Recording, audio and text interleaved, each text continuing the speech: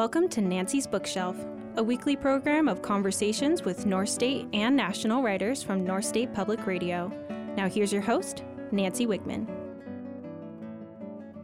Helen Valborg was born in California, but always felt a stronger tie to the ancient world than to the culture she grew up in. After a divorce, she was able to go to Greece and live among descendants of the ancient Spartan warriors she had dreamed of as a child. She taught anthropology for 30 years, is a former Feather River College instructor and Plumas County resident. Helen Valborg has written now a memoir, Odyssey to My Daughter. Helen Valborg, welcome. Thank you very much. It's good to be here. Well, your story is not a typical young girl growing up when you did, and this was some time ago. And people might wonder, well, why did she, at a young age, how old were you when you went to Greece, for example? Well, I would have been about 24. Mm-hmm. Yeah, so that's pretty young to be venturing out on your own. But you also explain your relationship to your mother and dad, and that played a role in it. So I would like you, if you don't mind, to read the section in your book where you tell us about your mother. Yeah. My mother was unhappy in her marriage. She had been one of 13 children, raised mostly by their older sister when the family came to America. They worked a section of land in Minnesota, and she had been very young when her mother died. I suspected that might have been why it was not natural for her to play the role of mother to a daughter. She did, however, enjoy telling my brother and me about how many miles she and her siblings used to slog through the blizzards to get to school in the winter. Our family did not discuss much of its history, but I ferreted out a couple of stories that I held close to my heart. My mother had driven a motorcycle at one point and had crawled up the face of Glacier Point in Yosemite before meeting my father. I felt enormously proud of her daring, but as I grew older, it was overshadowed by the unhappiness in our home and her own gradual emotional withdrawal. An ever-widening disconnect grew between my mother and me. We never embraced, nor can I remember moments of intimate affection. I sometimes express the unconscious pain this caused in dissociation and outbursts, once becoming hysterical when a friend's dog ate the wood fiber flowers my mother had attached to my straw basket. She was more a mystery than a model to me.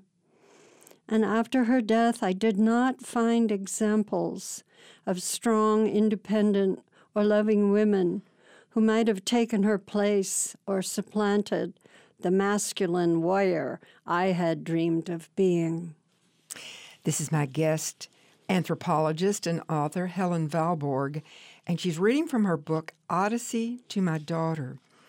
And she recounts her story, her mother's story. And you know what? It's almost a cliche because when I was growing up, my dad trekked through the snow to get to school when he was a kid. Yeah. And it was a lot. I've forgotten how much distance there was, but he walked through the snow to go to school.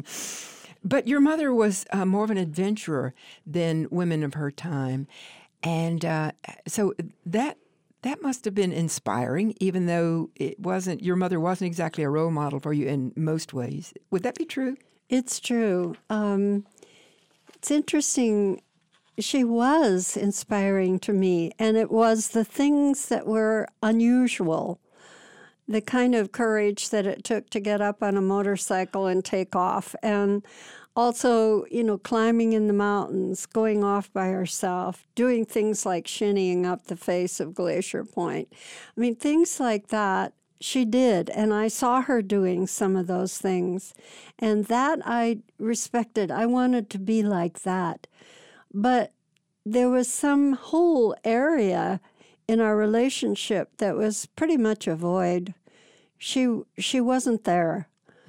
I think maybe it was difficult. Maybe growing up on a farm, they came from Norway, and they were farmers. They had a section of land. It was hard work. And maybe just growing up like weeds out in the prairie without a mother. Because her mother died when she was young. She was very small when her mother died. Yeah, she was 7 years old. So your mother lost her own mother, died at a young age. So the mothering wasn't there. And I never thought of this at all until I actually started trying to pull together these threads that had to do with my life. And I started thinking, she didn't have a model. Yeah. She never had that. She didn't know how to pass it on because I began to experience the same thing when I had my daughter. I was in the same kind of position where I didn't feel naturally like, oh, this is me. And like some women do. That's the role they see for themselves. Yeah. That's it. Yeah. That's the whole thing. Well, your mother then died, and you had a brother, and you and your brother both left home. And what did he do? How did he leave home? He went into the Navy, what they called the kiddie cruise in those days. He was 17, and he made 4 voyages across the Pacific to Japan and had lots of crazy adventures in Japan and became interested in Buddhism. He went to see the big Daibutsu in Kamakura, and something flashed. He became interested in Asian thought at that point, which I eventually, in my own way, became interested in also. But we were close. When he had a locker on board the destroyer, he was on what they call a tin can. It was an old one. It had seen time in the Second World War, and they were out there floundering around in these big typhoons. He had a locker down with the bowels of the ship, and most of the guys would have pictures of movie stars or somebody, their girlfriend. And he had my picture. That was the big thing. We were as close as could be. We kind of backed each other. Unlike, your mother didn't always support you. You didn't feel supported by your mother. No. Well, you say in your book, it seemed that both my brother and I raised ourselves in our imaginations, absorbed in nature but only tangentially connected to the culture from which we had sprung. Surely, aside from him, there was no one with whom I could share my visions.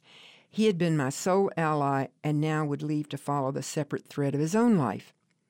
So you said, well, I'll get married. Yeah?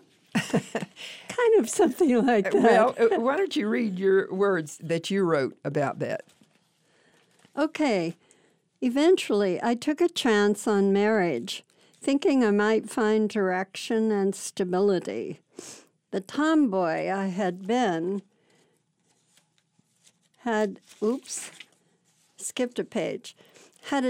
was attempting to relocate herself as a woman. The lost warrior was grasping for ballast, a magical transformation into a new feminine me. It was a mistake. I didn't fit. I was not one of the girls, the perfect homemaker, or the dutiful wife. I overheard my husband's relatives say, "Oh, she'll settle down. She'll learn to be a good wife." But I saw that possibility as entrapment, a lure into a box canyon. The union lasted only a couple of years, but despite my unhappiness, it brought me the unexpected blessing of a remarkable, happy daughter.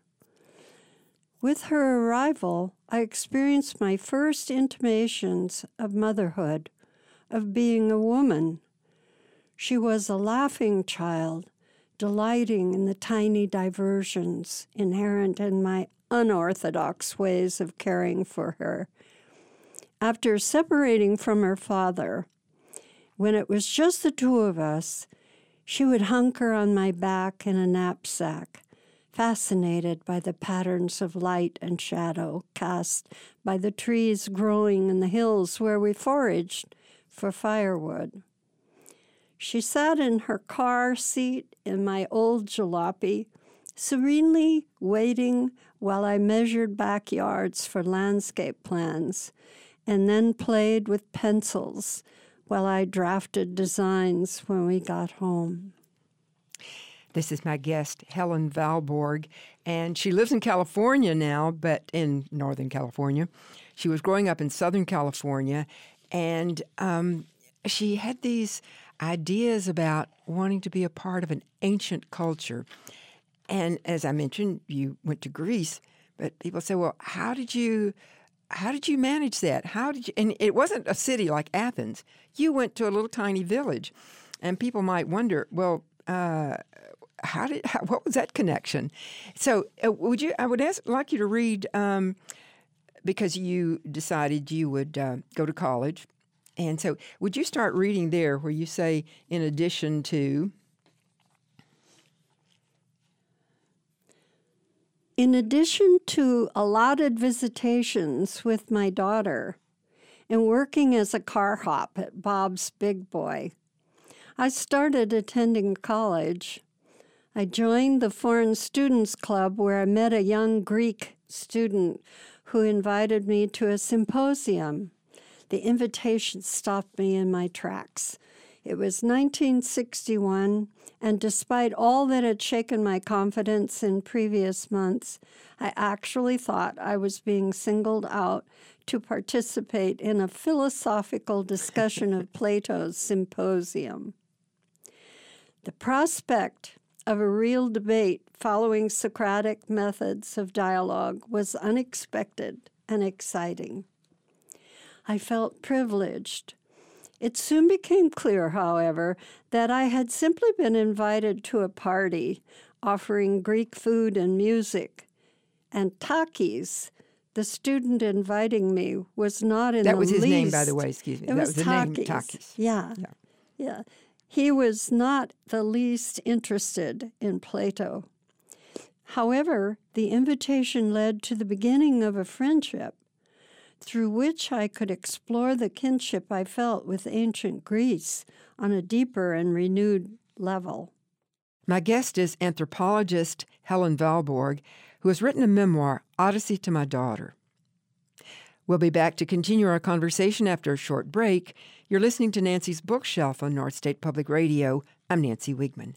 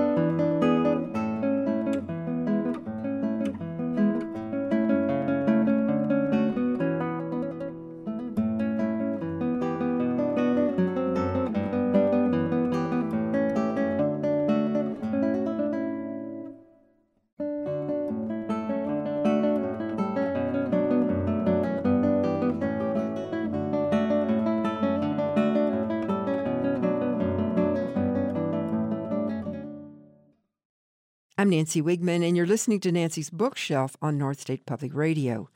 I'm back with my guest, Helen Valborg. The cover of your book, the title Odyssey to My Daughter, looks very Greek, the artwork. And who is that on the cover of your book?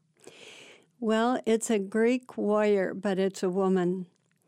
And she is standing, as it were, on the ocean with her spear in her hand.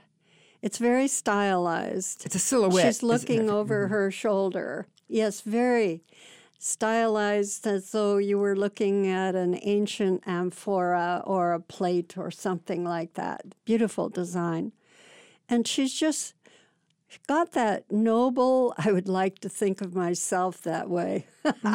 She's got that noble kind of profile that is so Greek, but she's ready for war.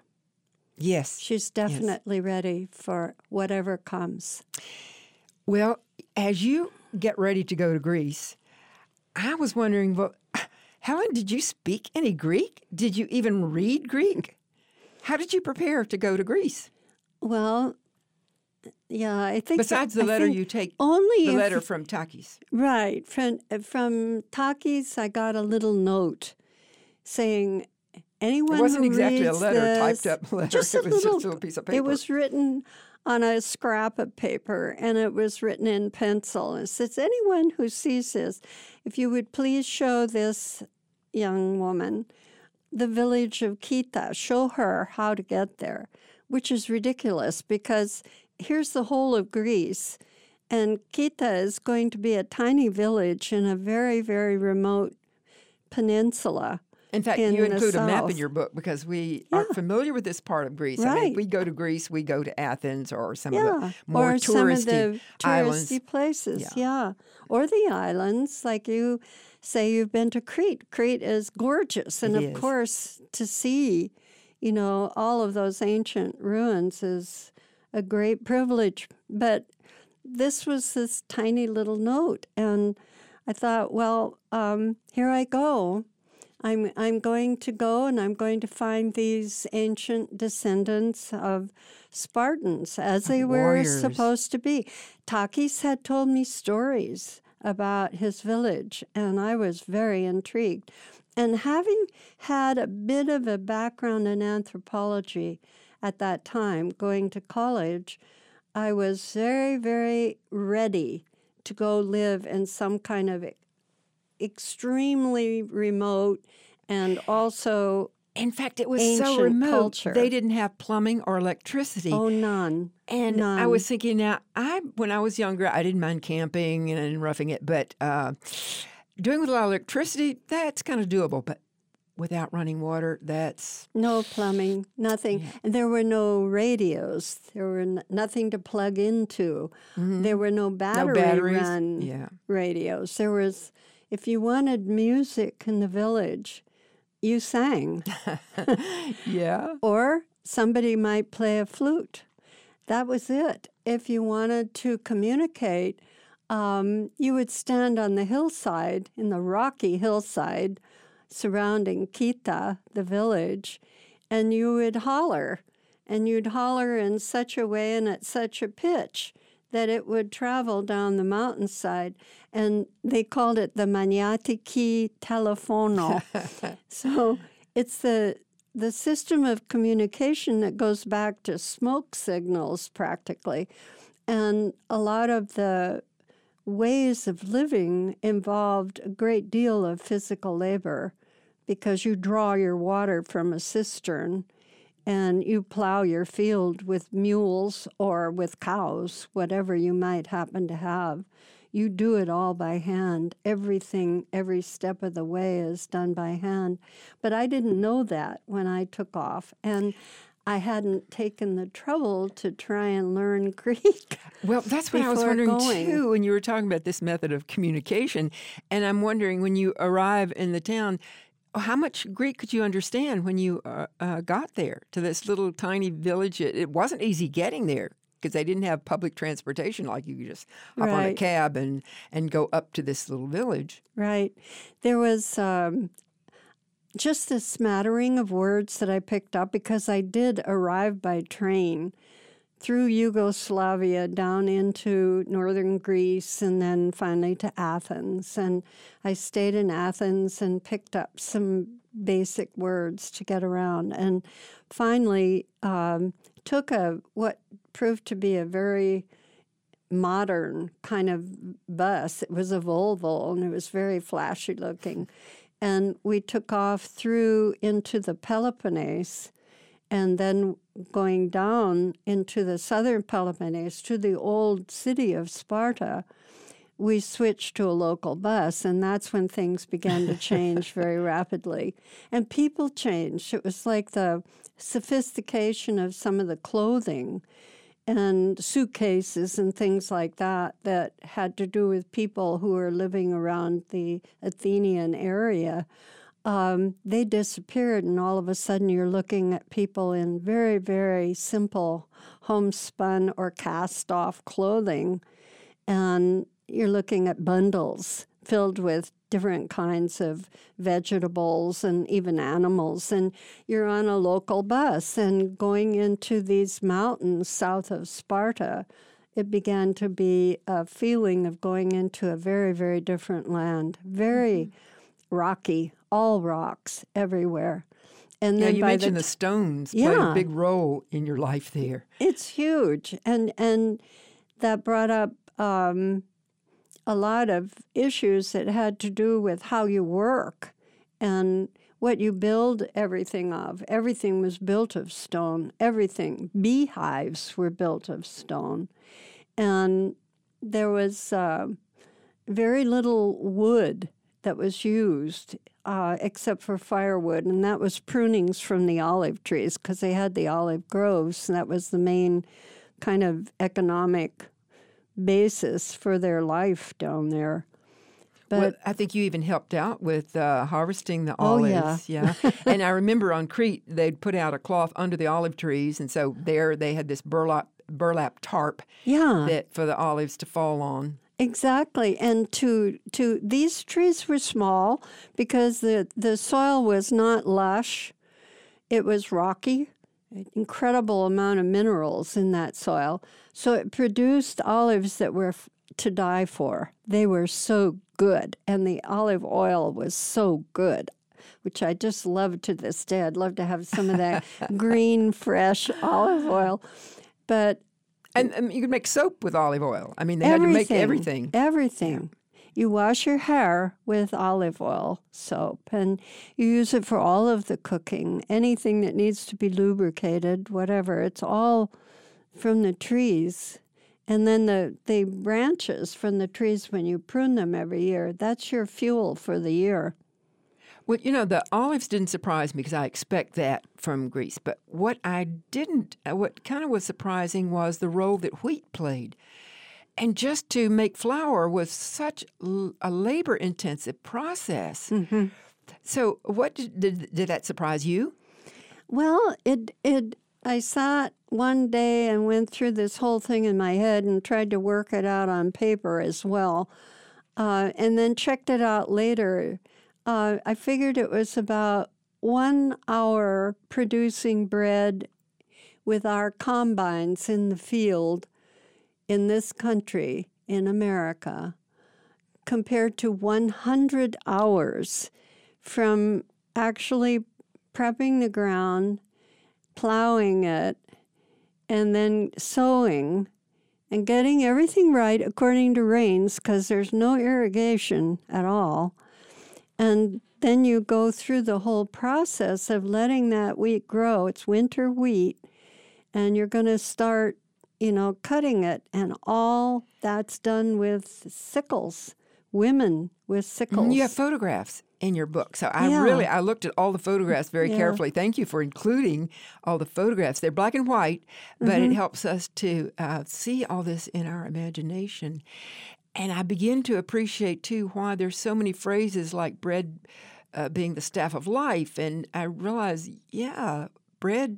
wheat played such a role still when you were there in Greece. It's huge. And cutting a loaf of bread fresh from the forno, these big stone fornos where they would bake the bread. And you take the loaf, and usually if the father of the family, the head of the family was there, he would do it. Hold the loaf, and then you make the sign of the cross over the loaf before cutting it, and then you cut it, and it is blessed. The whole thing is a blessed process, and you realize, it's like going right back to Demeter, the goddess. Mm-hmm. Mm-hmm. You have a lot of references to Greek gods and goddesses in your book, so I enjoyed that. Oh, good. Wonderful. Because that I don't think we realize how this culture has become a part of our own culture that we may not recognize. It is. It's very much. I think most people would understand, oh, there's Demeter. She's the goddess. She lost her daughter. Well, that's a theme that's very basic to the book. Yes. She lost her daughter. Persephone was kidnapped, taken down into the underworld. And then she raged and looked for her daughter and raged at the gods. All her brothers were gods. And she told them, if you do not give me back my daughter, because they knew that they had conspired together to allow Hades to take her into the underworld. If you don't give me back my daughter, I will burn the wheat around the globe. All of the harvest I will torch. And that will be the end of food for people as we know it.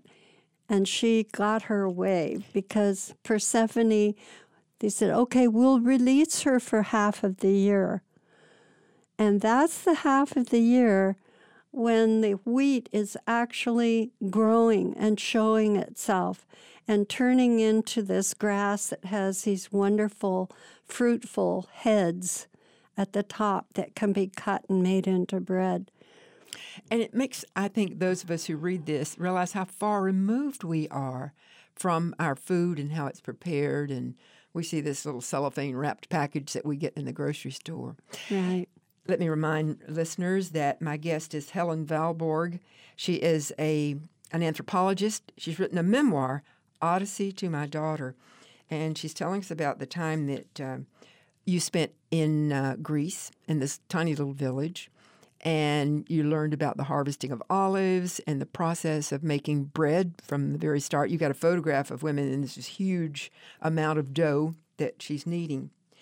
But there's also a dark leafy green that we're not familiar with. We know about spinach, and so our Greek food, we have spinach in it. But what did you learn about a wild greens? Well, they're mostly on the mountain, so you actually have to walk up the mountains to find the best greens. And people don't do that all the time because they're busy with the usual chores. It's either the harvesting of the olives or the harvesting of the wheat or making various things, repairing tools, all of that. It's a very busy life. There's a lot of physical work that goes on, especially involving the women. But there's the occasion when you can take off. And I was able to go up the mountain several times with mostly younger women, but sometimes older women. The women who would be what we would call old, I suppose, or getting, maybe in California we don't think of old anymore, but it would be women in their 70s and late 70s going up into their 80s. They would hitch up their skirts and hike up the mountains on these very rocky trails and look for greens. And I would go with them when I could. And there was different types of greens. One day we went and I was able to identify 17 different types of wild greens. And the best ones are growing right in the rocks.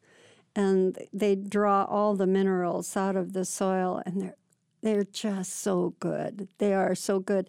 And you bundle them all up, put them in your apron, put them in a sack on your back, and carry them home to the village. And then they're going to be cooked. And they'll be cooked in olive oil. Everything is cooked in olive oil. But we made spanakoppitas, and they were not the dainty little spanakoppitas that we you get here would in the find. United States. No, they were pretty, the dough is that flaky kind of dough. It's just dough, and it's all kind of heavy because of the oil. But, I got used to that taste in no time at all. And after that, I thought, I used to have dreams about it through all the years since being in Mani and being in the village. The taste. There's another expedition you went on that I think people would be surprised. Reader would say, what, salt? Yeah, that was interesting. That was an expedition with Marika, and she thought it would be time to go and get salt. So we walked. It took us many hours, half a day, to walk through, again, nothing but rocks on these rocky pathways that would go past villages some distance away, some of them. And we headed down to the Gulf of Kalamata. Oh, now And there's it a just- word that's familiar with us olive lovers, Yes, Kalamata. Kalamata. And the olive trees are Kalamata, Kalamata olives. But we went to, it's right on the Gulf of Messina is this whole area. Yeah, because I studied maps when I was reading your book, because you have a little map for us, smaller, but I got maps that were larger so I could see So you more could of the really surrounding see area. it. Oh, And yeah. you could see that little, kind of like a little peninsula sticking out into the Bay of Mesopo. And it's flat. It looks like the handle of a frying pan. And at the end of it is a kind of raised area where there's an old, very old Frankian fort made by the Franks or Venetians. And that goes back hundreds of years. Yeah. It's just a ruin that's out at the end of the frying pan. But along the handle of the frying pan, you're almost at sea level. And there's all this salt that comes up, and there's these pans that are like circular areas with stones around them, of course, and then little sections. And when the sea comes up during high tide, it leaves all this salt there, and you can go and you gather. That's the source of salt for everybody in the villages. Now, sorry, since we were mentioning the geography, I understand that this little peninsula where you were, the southernmost point in that little peninsula, is also the southernmost point of continental Europe, is it not? Oh, that's interesting. I didn't know that. I think that's the case. So I think people who are interested in Greece would like to take a look at a map. It's not as neat like France is this little hexagon, but Greece is much more complicated geographically, I find. It is. So there you are. I've been asking you about these different exhibitions you went on, but also I found interesting the role of women. Now, this was some time ago. You went over in the early 60s, but what did you, for example, were marriages arranged for young girls? Yes, all of them were arranged. They were. And that involved a lot of kind of, it involved go-betweens, proxeneos. These were people that were like detectives, and they knew the family lines very well. Everyone knew who was who in terms of what lineage they belonged to in what clan, and the clans were well known in their history for people who are industrious, people who are noble, people who are honest, people who are not honest, people who have a bad reputation, whatever. Everybody knows all of that. But the proxeneo would do all the detective work concentrating on that particular nuclear family and what their history was and what they had to offer in marriage. And they would look at the young woman, and of course she had to be a virgin.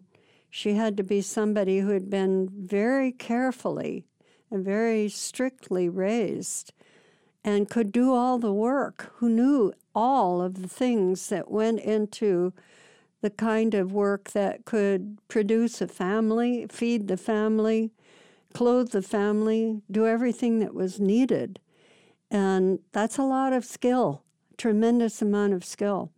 And these young women, they knew it. They got it from their mothers. They got it from their sisters. The bond between mothers and daughters was amazingly strong, and it had to do with work. And it had to do with skills and trusting that somebody's going to take those skills and they're going to do the right thing with them. You might need to take care of goats. Yeah, yeah, absolutely. They're a trip in themselves. After a break, I'll be back with author Helen Valborg. who's written Odyssey to My Daughter. You're listening to Nancy's Bookshelf on North State Public Radio. I'm Nancy Wiegman.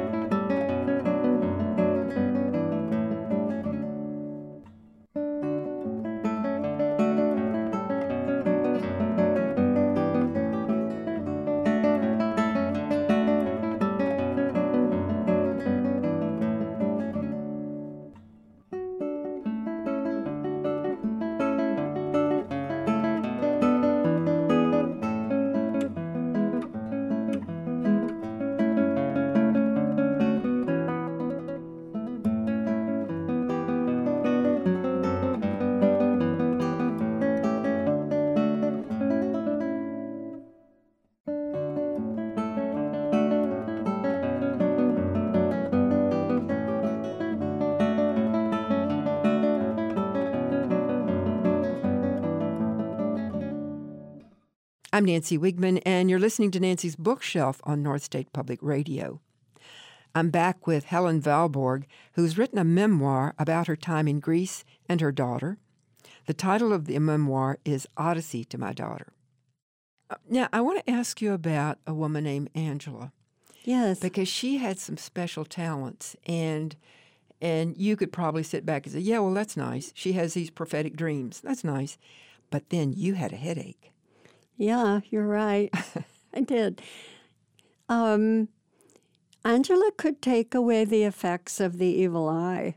And the evil eye that I heard of when I first came to Athens, first came to Greece, was in the newspaper. There had been a case in the newspaper of somebody who was a very young, dashing man who had been dancing in a taverna, and he danced very well, and he got the evil eye. And people thought that he got the evil eye because he was so handsome that other people were jealous of him. And so he went home and he became sick. And within just a very couple of days, he actually died. And there was no medical reason for his death.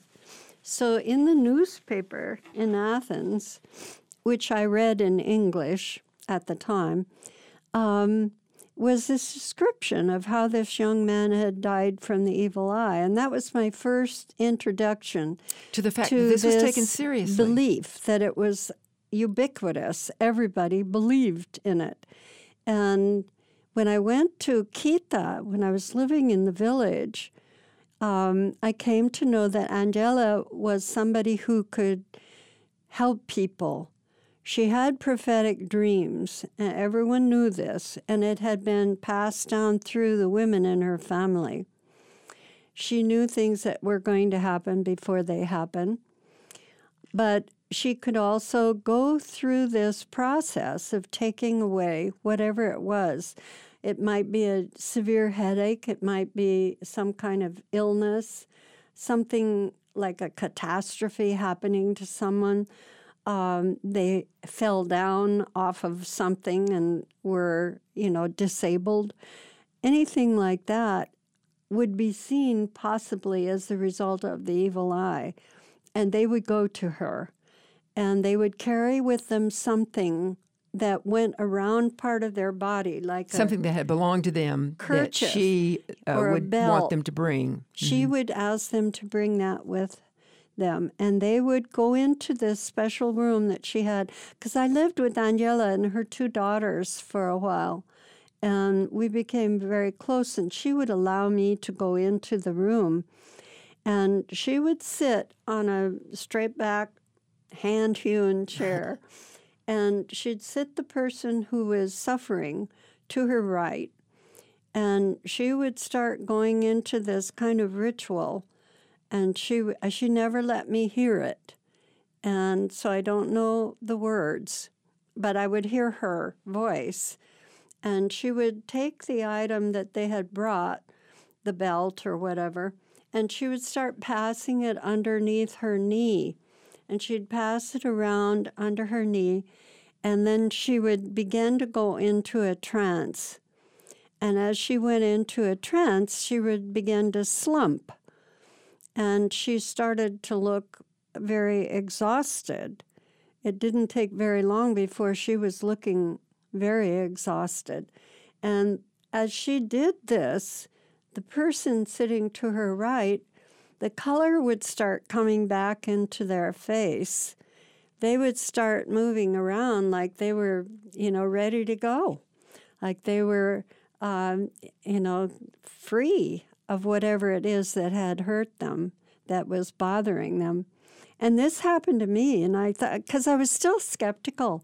You're coming from an outside world. This sounds very hocus pocus, like, these people are still believing this stuff that we discounted long ago, and I'm in my culture from the States. Yeah, that's right. But when you had a headache.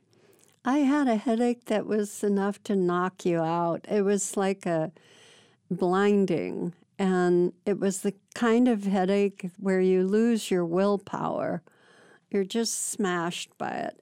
And I went to her, and it's just like I thought, I'm skeptical, but forget that. I'm going if going you're hurting to bad Angela. enough, then you'll say, whatever you say, Angela, you say it. Yeah. You're willing to do because you were in such pain. Yeah. And she took it away, and it was fast. It happened very quickly. And I was relieved of this. It was gone.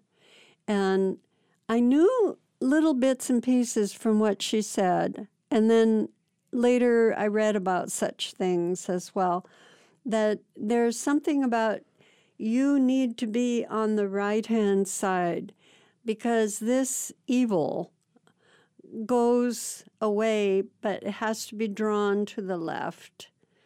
And then it's dispersed through this person who has the ability to take this away from you, to draw it out and disperse it. But in the process, they're exhausting themselves. So it was kind of a sacrificial thing that she was doing. She was helping people and using a lot of her energy in the process. But that's the kind of person she was. She was amazing with her daughters. That was probably the biggest lesson I had in my life of how to be a mother, what a mother really is. It was just amazing. My guest is anthropologist Helen Valborg, and she has written a memoir, Odyssey to My Daughter. So getting back to your daughter, she's in the United States. She's about 5 years old, or?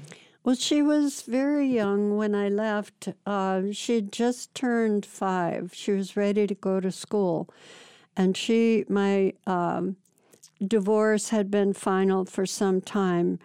She had been living with me for some time. But I lost custody of her.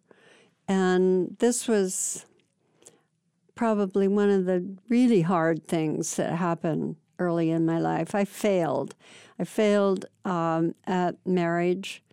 I failed at motherhood. The little beginnings of feeling like a mother and so on were, I didn't have enough confidence in it. And my former husband and his mother and some of his friends did a lot to try and undermine that confidence. And I ended up in a courtroom where I actually lost her custody. Yeah, you mentioned that early in the book, sitting in that courtroom. Yeah. 1960 is when That's that right. was. Yeah. Which reminds me, there's a scene in your book of what happened in November of here you are, and you're kind of removed from news from the United States, but they told you about the assassination of President Kennedy. That's right. Yeah. So that kind of helps us to locate your story in time and what was going on in the rest of the world. But you're happy there. You're not eager to come back to California, Helen. So why did you leave this place that you were so happy in? Yeah. I didn't want to, and I was trying to figure out how I could stay. And there was a couple of things that happened. I had been living with the parents of Takis, the young man that I had met at college. And so I was fine. They were looking out for me. But there was a kind of ambiguity in the whole situation. I didn't know enough to understand whether they thought I was a potential daughter-in-law or whether they knew anything about my past. They certainly did not know that I had been married. They did not know that I had been divorced. They didn't know that I wasn't a virgin. They didn't know I had a daughter and that I had left my daughter in California and was warbling around the world by myself. They didn't know any of those things. They were trying to put things together because, of course, they weren't stupid, but they didn't have enough information. And I wasn't sure how much information they were getting from their son, who was in California and who knew these things. But you do leave Greece. Your dad notifies you he's not doing well, and so you kind of reluctantly, but you decide, okay, it's time to go back to California. Now, it's not easy doing that. I mean, it's a long trip. You take public transportation, but finally you arrived in Southern California where your dad lived. Mm-hmm. And you got to spend like 3 days, I think, with your dad in Southern California, and he has this rural place up in the hills, and you decide, well, I've got this friend in Pasadena, I'd like to visit this friend, and so your dad goes there with you, and you get to see your daughter, and you're wondering, oh my gosh, what's my daughter going to think? Is she going to remember me? And it was very touching, your reunion with your daughter. I'm kind of speeding fast because there's a point soon after that I, as a reader, I gasped. So I don't want to spoil that for readers because I think they'll love reading all of your experiences in Greece and also what happens when you get back. But I'm going to save that for people to read your book. It's been a pleasure talking to you, Helen. It's been wonderful. You've made me feel so at home. Oh, thank you. I'm glad you drove down hours from your high desert abode here in Northern California. Yeah. So I remind listeners that the author of this memoir is Helen Valborg. The name of her book is Odyssey to My Daughter. Now we're presenting a new segment here on Nancy's Bookshelf that we're calling The Writer's Room, where we're featuring short segments by North State authors. Hello, Liz. Again today, Liz came to play, a sneaking peek as is her way. From 'neath the deck each day round 10 she preens and winks, is gone again below the boards where life is cool and still. I imagine her queen, her benevolent rule, her reptile lounge, a dew-filled pool with bugs replete, her subjects bow at her feet. And yet each day it's only she who sneaks and peeks and looks at me squarely in the eyes. Such a sweet surprise. Alone, too, I stare back, thinking, what does she sense? Does she have any inkling about this creature from the world of man, this clawless giant whose skin is tan, who looks out each day to find her? They say the reptilian brain's confined to low-sense input. There is no mind, no family, no language, no sense of play. And yet, here's my Liz again today. It's 10, I swear, each time we meet. I wait. She comes so small, so neat. She leans, she preens, she sees me there. She darts down, then returns with regal air and meets my eyes once more. We'd chat if we could, but what would we say? Do you eat bugs? I reply, no way. You have no hair. Well, that's my genus. Or such like that. There's not much between us that should make us friends. But I'm here to tell you it's still sweet this way. And I look out tomorrow, as today, at 10 in the morning. hoping to play hide and seek till our little game ends. This is Sybil Hunt. Doing bleak well. Hard to tell who is the imposter. The waiter who smiles as he pours wine, says yum as a benediction, and thanks his customers for their largesse. Or the poet, armed with a hacksaw, who carves away the excesses of obese paragraphs until all that remains are the true fiber and the lean elegance of an idea daring to walk upright. More likely, I am a double agent, the obedient dork spouting culinary adjectives and the fey assassin slaying all gargantuan words. Both thriving in their milieu because one savors the orgasmic sound of diners satisfied and the other loves the dying screams of bloated syllables skewered by the icy blade of grammar. We share a bed, we dine together, we worship cats, redheads, Toshiro Mifune, and Cormac McCarthy. Perhaps there are two hearts beating inside this maze. One thunders tableside and applauds the unveiling of tiramisu, then goes dormant when the candles are extinguished. The other heart arises like the Lord of the Undead and commands the pruning of all garish adverbs, the end of acrobatic nonsense, the demise of dictionary bouquets. And this is Robert Chancey. For more information on the writers you've just heard, go to mynspr.org and click on the poetry link.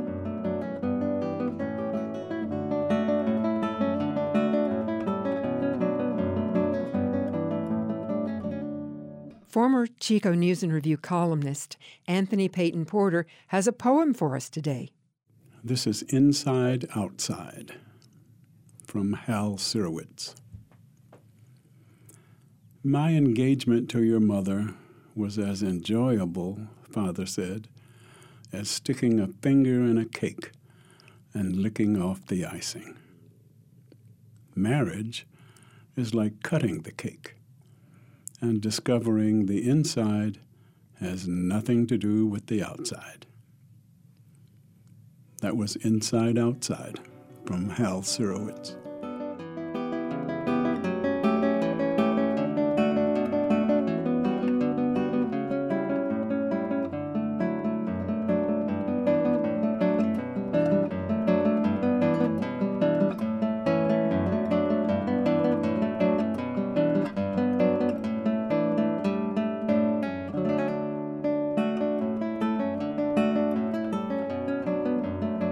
You've been listening to Nancy's Bookshelf, a production of North State Public Radio. You can find this and other episodes of Nancy's Bookshelf on our website, mynspr.org.